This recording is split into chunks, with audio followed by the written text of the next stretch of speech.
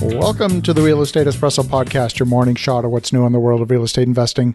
I'm your host, Victor Menashe. This is the weekend edition where we interview notable people from the world of real estate investing. Today is no exception. We've got a great guest. He's a great friend. He's a repeat guest. All the way from Dallas, Texas. Welcome to the show, Robert Helms. Hey, Victor. So good to see you and great to be back on the program.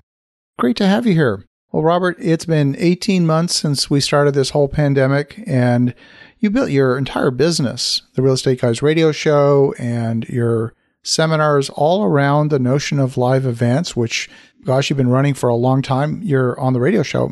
You're in your 25th year. Is that right? Yeah, 25 years on the radio and at least 3 more than that doing live events. That's extraordinary. That speaks to longevity for sure. And we've been almost 18 months with almost no live events, some of them virtual, and you've just now restarted doing live events. I know you've got one coming up in a few weeks. What's that been like transitioning back from virtual events to live events? What have you noticed? Well, it was weird at first, obviously. No one knew what was coming and how it was going to be and how long it would last. And we were right in the throes of promoting an event we do twice a year, our Secrets of Successful Syndication. You're a faculty member at that event. And all of a sudden, the hotel canceled, the state said no, and we scrambled to do a virtual version, which brought out a whole bunch of great stuff. We had people that have been to the event 2 or 3 times say, wow, I learned so much more this time. Because if you think about it, in virtual, everyone has a front row seat. There's no distractions of being out in the hallway or going to lunch or the person next to you having a conversation. So we definitely have enjoyed getting our arms around the whole virtual thing. And I think we will not see a point in the future where we won't be doing some sort of virtual events. But we are definitely old school, and getting back into the swing of things has been great, but also challenging. So one of the immediate challenges is not every place is ready to welcome back live events. And there aren't that many live events.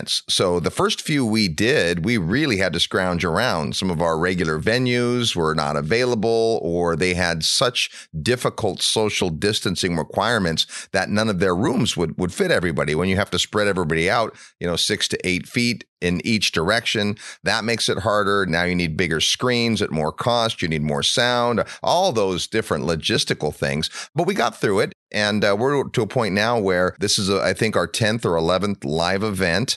We still are taking precautions, being careful, doing it in places that have proven safety and all those kinds of things around them. In my opinion, Victor, there is nothing like being face-to-face, belly-to-belly, mask or not, with another human being. That is the magic of live events.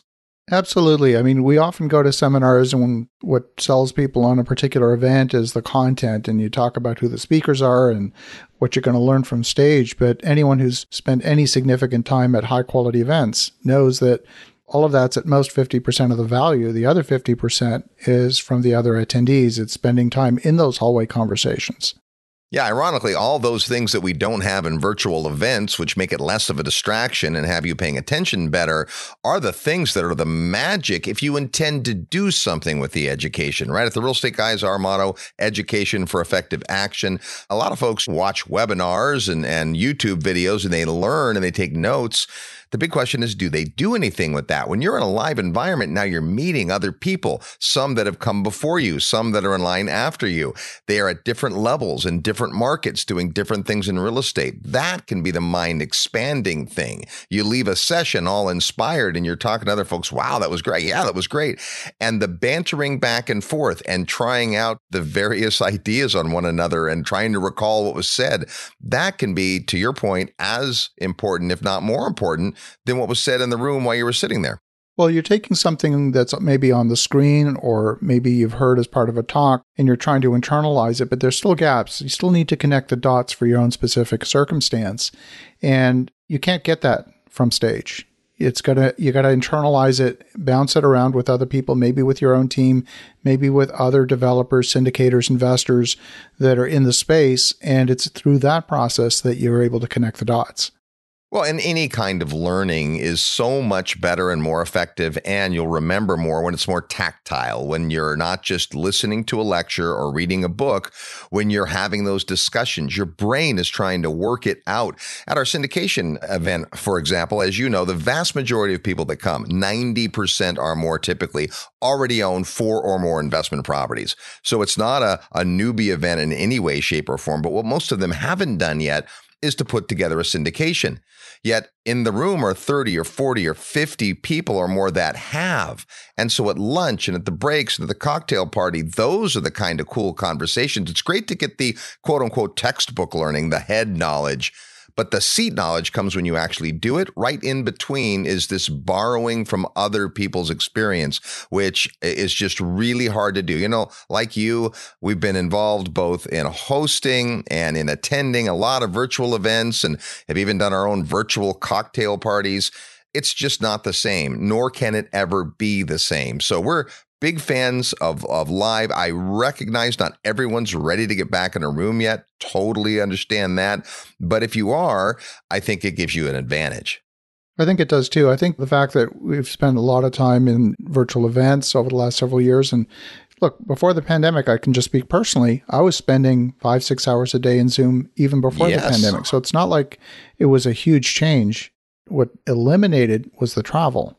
And I think those that are willing to return to business travel, that'll be the new superpower of 2022.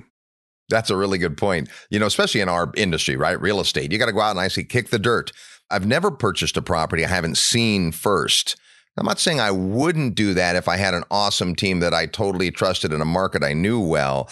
But I think you got to go see it. You got to feel it. You got to understand the neighborhood, the market, the tenants, all that stuff. So we live in a world where you got to get out and see our product. Not everybody's product is like that, right? People that work in call centers, people that do consulting, they don't necessarily have to be sitting across from another person.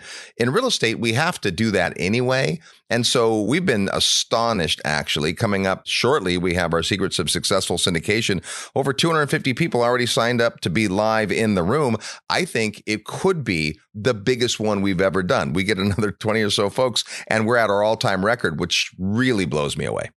That's extraordinary. And when I'm struck by sitting down at lunch with all the other investors in the room, there's those folks, like you said, that own 4 or 5 investment properties. So the people coming into the room are not your rookie audience.